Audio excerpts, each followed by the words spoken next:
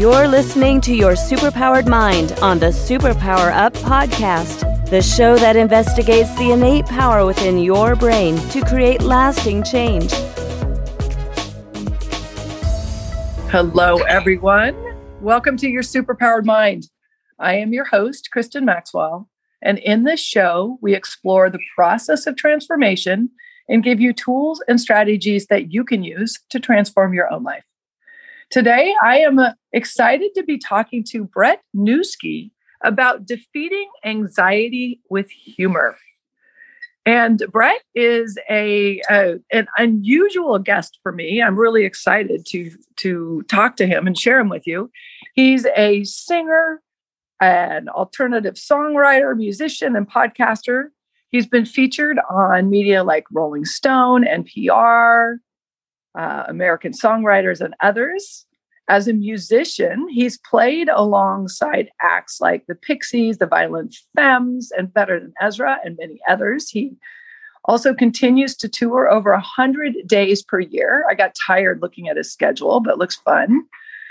He has a podcast, Dirt from the Road, which dives into mental health boosts. His guests include other musicians and such, people like from the Dashboard Confessional, Gooster, Toad the Wet Sprocket. Pretty fun. And he's also the author of the book, It's Hard to Be a Person, Defeating Anxiety, Surviving the World, and Having More Fun. And I love the title of that book. But anyway, Brett, welcome to Your Superpowered Mind. Hey, Kristen, thanks for the hospitality. How's morale? Yeah, morale. That's good. Morale, it's always a good thing to check in on.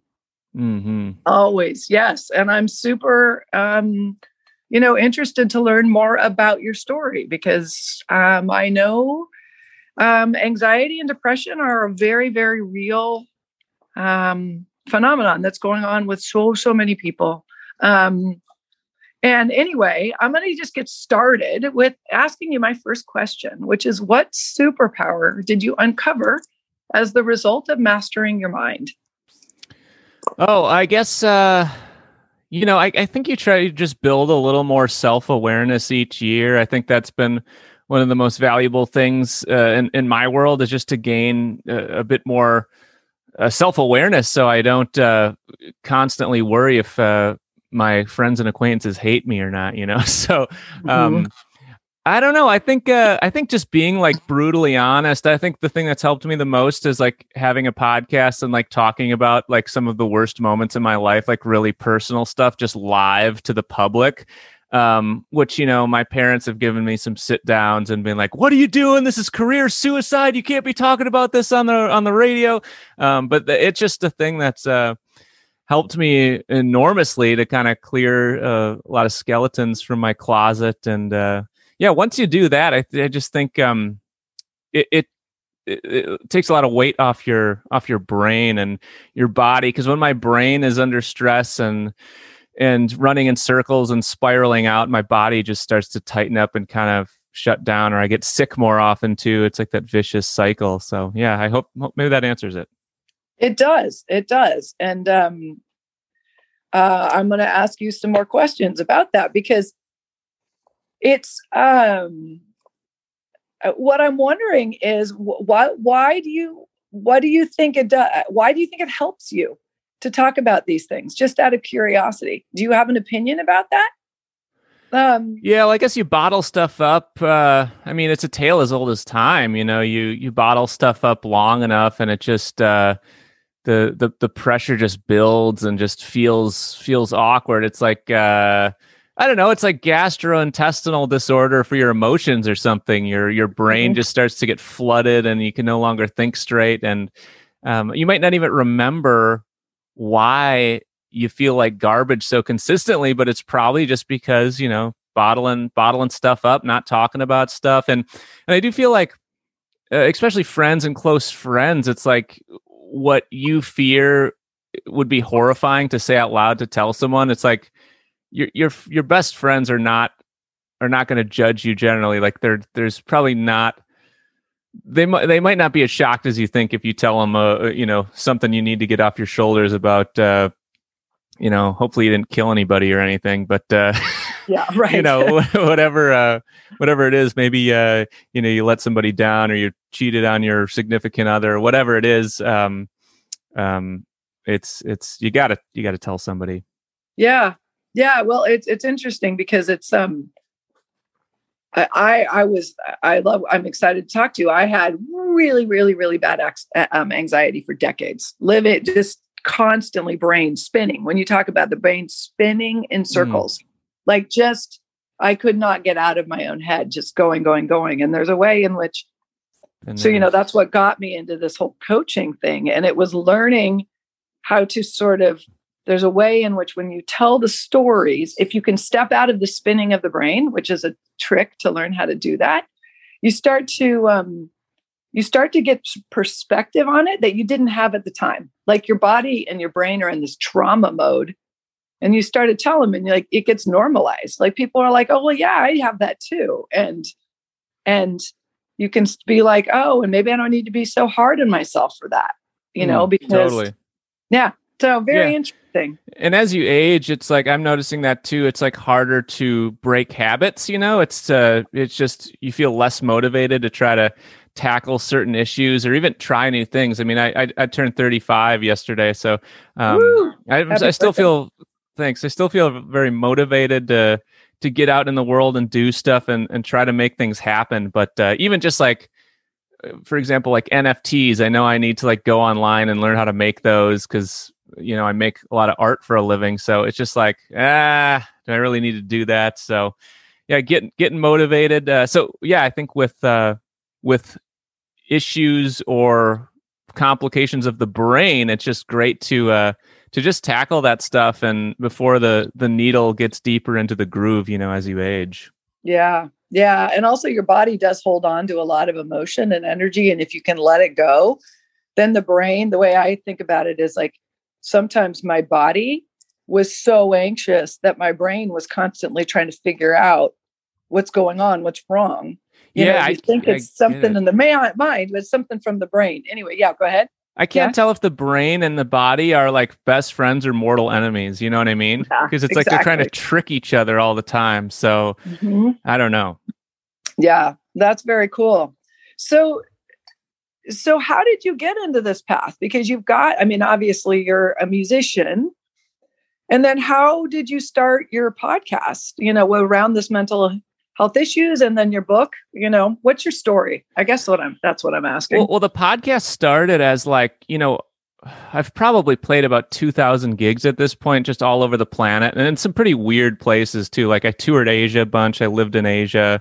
I played in Eastern Europe and South Africa a bunch of times. And it's like, when you're out there, you start to accumulate these just absurd stories of like, you wake up in an attic in Holland and there's like a fat Irish guy next to you doing whippets at 2 a.m. and you're sleeping on a floor with another band next to a bunch of sweaty, weird smelling Irish guys.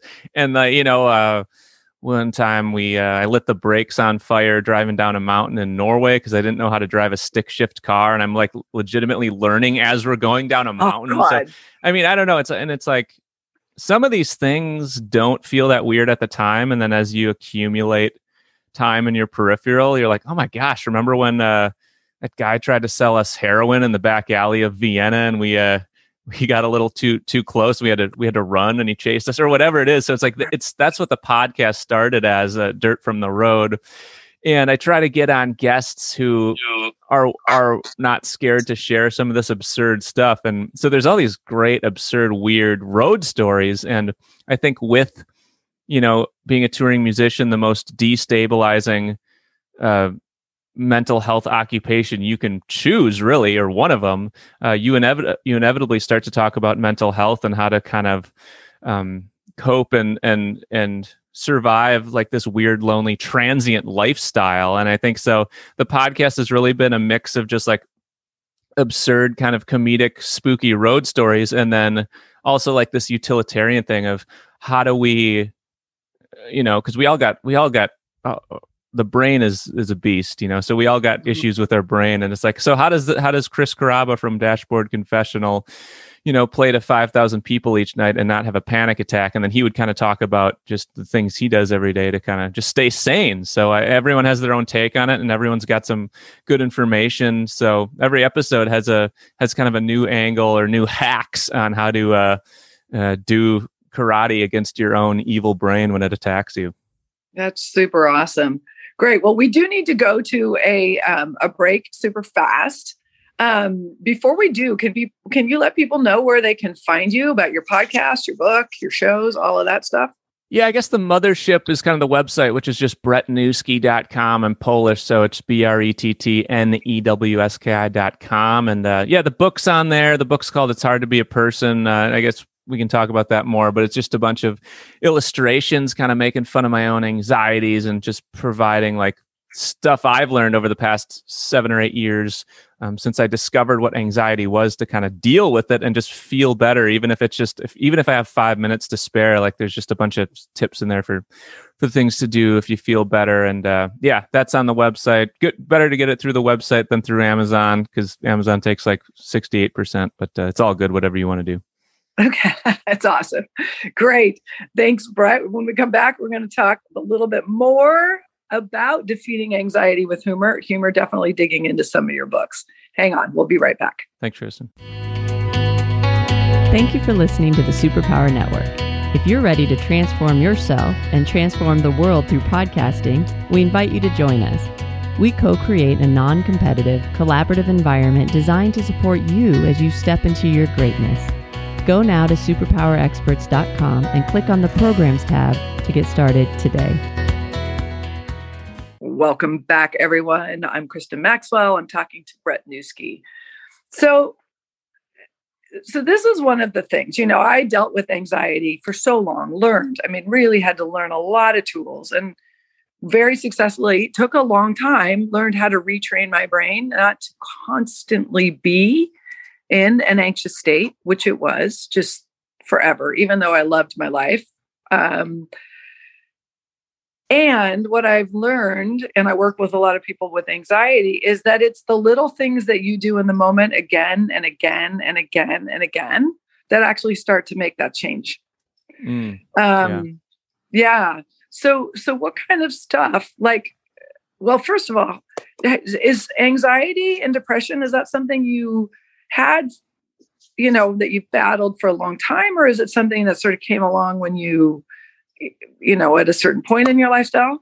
Yeah. I think for most people, it's like you've probably had it your whole life, and you can, you don't discover what it is till later on. I think, I didn't realize what was going on till like my mid to late 20s. But once you kind of uncover that, you think back to like moments in your childhood of like just feeling like garbage a lot, and like, I'm pretty sure my best friend hates me, or the paranoid thoughts, or however they manifest themselves, or like panicked you didn't turn in a homework assignment and you're going to fail out of 5th grade, or however you manifest that. So and it is a relief to now there's like this whole genre of like depression comedy or anxiety humor, which I'm just a huge fan of, and kind of sparked the drawings in the book and all that. But so you can joke about it now with your buddies, and it's become kind of this like mainstream topic, which I think there's pros and cons to that. Ultimately it's a net gain, but there is that vicious cycle online where you see people like posting about how sad they are, or and then people like that post and it gets reinforced. So I think in a weird way, it can encourage people to like, ooh, it's cool to be depressed now, which I think is just absurd. But I know it's not. It's a subconscious thought. I think that the demon social media can kind of parasitically place into your brain. So, but yeah, ultimately it's a good time to talk about mental health, especially as America is the most mentally unstable place in the world, I would think. And I've been lucky to do a lot of traveling. I'm sure you have gotten out of the States a few times too. So you start to see it, and you come back home, and you just feel the tension in the air a little bit. I think everyone's just a little bit wobbly, and even the most rock solid seeming people even have their wobbles. So it's just how it goes right now. Yeah, they do. And I have a couple, I have a few daughters, late teens and early 20s. And I am just struck, with their friends and my friends and their kids, is how much depression and anxiety there is right now in like starting at a super young age. Yeah. Really pretty significant. And that's, it's got to feel so, you don't have perspective at that age to recognize, you can get out of this. This is not going to be something you have to stay in. Do you think it's the same as it's always been? Or it's just like public now because of internet? Has it always been this much anxiety in the youth? No, I don't think so. They're reading, and they even have been announcing that it's like it's a mental health epidemic in youth. The amount of depression and anxiety, like serious, not just low level. We all have that. Like, I don't fit in, nobody likes me. Everybody has that a little bit, but it's much more significant now. So I love what you're doing. So let's say we've got somebody and they're feeling like nobody likes me and the world is so gray. What is something you've done if you've been in that moment? Just sort of like, what would a tip that you've picked up on your show or that you turn to yourself? Yeah, if you can create, I've even right now been having a weird week. So I wake up with this, I don't know if it's a thought as much as a feeling, but I wake up each morning of like, oh, what is my life? What, I have no purpose. What am I doing? Why even get out of bed? And I think the exercise that kind of gets me going in the morning is I've just been picking up a canvas and just drawing or painting on it. And I've made some real turds. So, and then, you make a few turds and you make something awesome. So I don't think you have to be creating to necessarily even release something or sell something or put it online. I think if you can just wake up and, even reading is like, it's just such an escape from your brain. And, it's like the first inclination, I think these days when you wake up, Kristen, is just like, go to the phone or wake up and be like, okay, what do I need to do now to get ahead in the day? Because so creating, reading, getting away from screens, it sounds obvious, but and it's hard to do, but once you do it, it is some sort of a consistent answer to kind of feel a bit better. And I think that having gone through the pando and the lockdown and just been inside creating that whole time, it was kind of like I felt I was kind of thriving mentally. And I think that all comes back to like this FOMO or the fear of missing out. And the world, especially America, is just this giant FOMO tornado. So it's just like, okay, what are my friends doing? What are my allies doing? My competition, they're out doing stuff. And you have this just like almost like fake inertia running through your body of like of worry that you're falling behind. And I don't know how, I still don't know how to get out of that FOMO, but that was what was great about the Pando is like, you didn't have any of the FOMO. And to me, that was like the number one mental health boost for everyone. It's like, all right, sweet. No race to be running. Let's stop racing and just wake up in the morning and sit with a warm tea in a chair and do nothing and just contemplate how nice it is to exist, Yeah. Yeah, that's super interesting. Some of the things you say right there.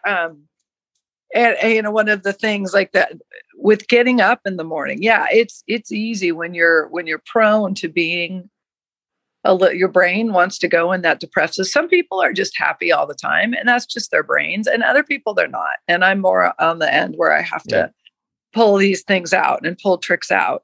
And one of the tricks I've learned is doing things like listening to podcasts that are uplifting or reading books that are uplifting. And you feel like, oh, wait, I'm wasting time. And on the other hand, no, because it reminds your brain to go in the positive direction. Like, hey, there's good stuff out there. And it reminds you. So I love that. Yeah. Yeah, I agree with you for sure. Yeah. That's good. And so the FOMO, so that's super interesting. I had never really thought about it that way, but yeah, there's this way in which was it safe to do nothing It was, yeah. it was all we could do. I mean, where it just was comfortable, I guess. Yeah, I'd be interested to hear what people think. Call in if you know how to defeat FOMO. I mean, I know it's like, it sounds dumb, but it's like the times where I like have zero FOMO is like when I'm not in the States, which is just a huge luxury. Obviously, that's like not everyone can just do, but it's like if I have work in Europe or somewhere else, it's like the speed of life is so much slower. And maybe it's just because I'm on working holiday or something, but I just never feel anxious anytime I'm like outside of the States, or rarely feel anxious because I don't know, you're just out of this like wind turbine of like productivity. You know what I mean? Mm-hmm. Yeah, it's really interesting. It is really something to explore. Is like what is the pressure of being home? What is it that you're thinking you're supposed to be doing? That there is very much like, if I'm at home, it's hard for me to sit and do nothing because, well, I've got 7,000 chores I could be doing, and things I should. But if I go and sit at somebody else's house, I can sit because I don't have anything to do there. Yeah, so getting out of the house is clutch for sure. Yeah. Although it's fun to be home too. But anyway, that is super interesting. It's good. So like your shows, where are you? Tell me about your music. How did you get into music and all of that? Yes, I've been. I lived in Asia for a couple years, and I did music full time there. But in a sense of like teaching music, writing for TV, and then when I moved back to the States about 10 years ago, I just got in my car and just started doing like grungy tours all over the States, and just kind of learning the hard way and booking my own shows and playing squats and punk basements and weird attic parties. And that was just kind of what helped me kind of learn to keep a crowd and learn to kind of keep getting up when morale was low or lonely, or, doors slam in your face all the time. So that it's not even that glorious of a story. It's just like staying in the game and just sticking around and sticking with it. And then every year things get a little better. And now it's like, we're to a point where, we're doing pretty good tours and making a good living. And it's like, we've never like sold out theaters or anything, but we sold out some clubs on this last tour, and it's like develops a following, and it's pretty exciting. Now I think going out and the logistical wear and tear and like the promoting of shows and doing the gig, it becomes harder as years go on and you have less of that infinite energy you had in your 20s. But I also feel like I'm just so much more efficient with my energy, and I don't say yes to a gig in New York City and drive, 30 hours round trip for one gig just because it sounds like a fun idea. So yeah, you're smarter. Yeah, I'm playing in South Africa next month, and then February we got like Nashville, Louisville, Indianapolis, Youngstown, Chicago. So kind of around the Midwest, and then we'll announce some more dates soon. Yeah, that's really fun. So the thing, though, that I noticed from that story is you had to have some balls to keep going and to do that. Like that right there, that's a lot of, takes a lot of drive and a lot of self, being able to stand the rejection. How did you handle discouragement? Were there times when you're like, this is too hard, it's never going to work? Yeah, I go through these wobbly days or weeks of like, maybe I shouldn't do this anymore. But I think deep down at the core, I'm just so obsessed with it. And I feel lucky to have discovered a passion that I'm pretty good at. So as much as I doubt myself and get down and get weird in my brain, I kind of know at the anchor of all that, like I'm going to still be into doing this at the core. And that's kind of like, so if I feel burnt out, I just know I need to take a day or a couple days, or, I mean, if things get really wobbly, I think sometimes you just need to take a month off, or at least a month off touring if you're a musician, or a couple months off. Cause I don't think it can be such a fun occupation. You don't realize how much it just breaks you down and wears you down. And it's just a lot of pressure in ways that, in unconventional ways, like I don't have a boss, which is pretty sweet. Like I don't think I could ever go back to having a boss, but the pressure to sell tickets and just like get people to shows when you're up against Netflix and you're up against the internet. It's like, I think for anyone who throws events and is like, it's, stresses about getting people to go to them. It's like, you just have to remember what a victory it is to get one person out of the house these days, with social anxiety at a peak, plus you're up against everyone and their mother, every one of your friends and acquaintances that's 3 bands. And, Netflix owns the world and you're up against Facebook. So it's a big victory to get people out of the house, even if it's 20 or 30 people. It's like, I think you got to appreciate the tiny victories and pat yourself on the back. Yeah, that's true. Well, and it's like, with lots of businesses building lots of things, it's, you're putting stuff out and is anybody noticing? And then you're like, okay, well, I did this and I had 2 people. Okay, good. Yeah. All right. 2 people. What's your main job these days? Yeah, I mostly work as a coach. I'm working with people to get out of their head. This is what I do. This is what I do. Yeah, I love it. That's a great civil service. Yeah, well, I was a lawyer. I was a litigation attorney for many years, and I actually liked it because it was a puzzle. And then I realized, well, first of all, I hate conflict, so that was a little hard. Me too. But then it was just like, this is a puzzle for me to get into people's heads. And like, what is it? What are the thoughts and the beliefs and the emotions and the past events that get in the way of them actually being happy? And so what percent of the time would you say you're pretty happy? It's more now. And it's one of those things, this is a little embarrassing to admit. I wish I were more like my husband. He's happy. He's just a happy guy. Yeah. I think I have to work actively to be happy, to feel grateful, to feel that gratitude. I'm probably about 60% happy. Mm-hmm. And then 40%, I'm not unhappy.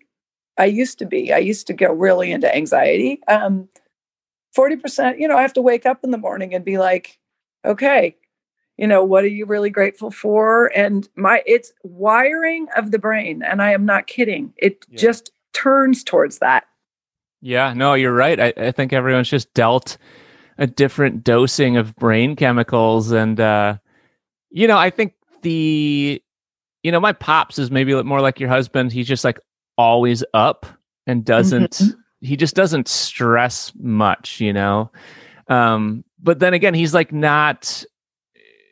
he doesn't have like any creative force, and that's fine. And he's totally fine with that. I think he would much rather just be a jovial guy that doesn't paint or write songs. He's a big fan of music, but I feel like if you are someone who is dealt with that hand of more challenging brain chemistry, there is a pro in that, and that you probably are way more sensitive. You feel things deeper. Thus, you have kind of a greater superpower to create. So I think, anyone who kind of gets down and stuff, it just bums me out when people say like, oh, I'm not a creative person, or I don't make anything. So I think find whatever that vent or that outlet is of stuff you like to make, or things you like to read or draw or I don't know, write essays, poetry, whatever it is.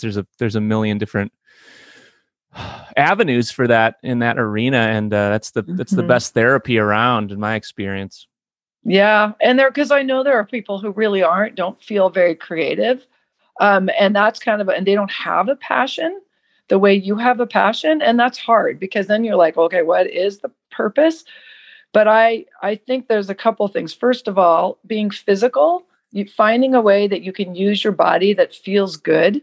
Being outside, like enjoying, finding the places where you really do feel peaceful. That's a way you can tune in to that same sort of the feeling. And then I also think that the people who are a little bit more tortured, that is their walk. That's what they're going to end up doing in the world, right? They're being called to unravel that so that they can help themselves and other people.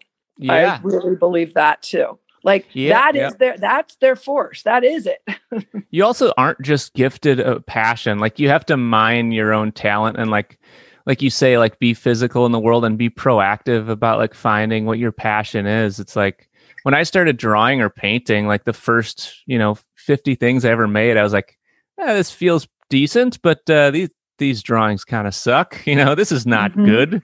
And you just get a little better each time. And then, as you get confidence, things just get more fun with anything. You know how that goes. It's like if you're, and confidence comes and goes in waves and you have wobbly patches and all that. But when you get in a real stride of just like getting in the zone and feeling confident about what you're doing, that's just when the fun starts, It is. And it does take a time. One of the things is you're a creator. Like you obviously have this drive to create, and not everybody has that, which is interesting. So then that's where you do have to look for it in other ways. Like you're not going to be making music necessarily or art, but what is it? Is it, I don't know. I'm looking at my garden. Is it gardening? Okay. Not for a lot of young people. It's probably not going to be gardening, but again, it's finding those experiences where you just feel peaceful in your body, and it can be working out or fitness or, who knows? And I think the words fitness or going to the gym or working out are can be a big turnoff to a lot of people. And I think just like I love a city walk. The other day I was feeling really weird and, walking in the suburbs, whatever, that's nice. That's fine. But, go drive downtown, park for an hour or two. And I'll just walk around and you absorb all the energies of people that bounce off you, and you get the steam coming out of the sewers, and there's like dudes playing cards, like crushing coffee and cigarettes on the sidewalk. And it's like, it's a real kind of exciting, inspiring place. And it's, you wouldn't, maybe that's not a creative endeavor, but that it gives you good energy, to walk a city. And not only are you like getting a workout, but you're just really absorbing a lot of like really exciting stimuli. That's not bad for you, providing you don't get hit by a car. Right. You got to keep your eyes open for the cars. You're right. Yeah. And for some people, it's the city. For other people, it's the like getting out and looking at walking in the woods if you've got woods near you, or something like that. It's feeling your body and your person in another place, and just how that feels. Yep. Yeah, it's very cool. Well, we are pretty much out of time, but I love what you're doing in the world. Thanks, Kristen. Likewise, you're doing awesome stuff. You're a super pro, and sounds like you're doing a lot of consistently great work. Thank you. Well, I have moments again.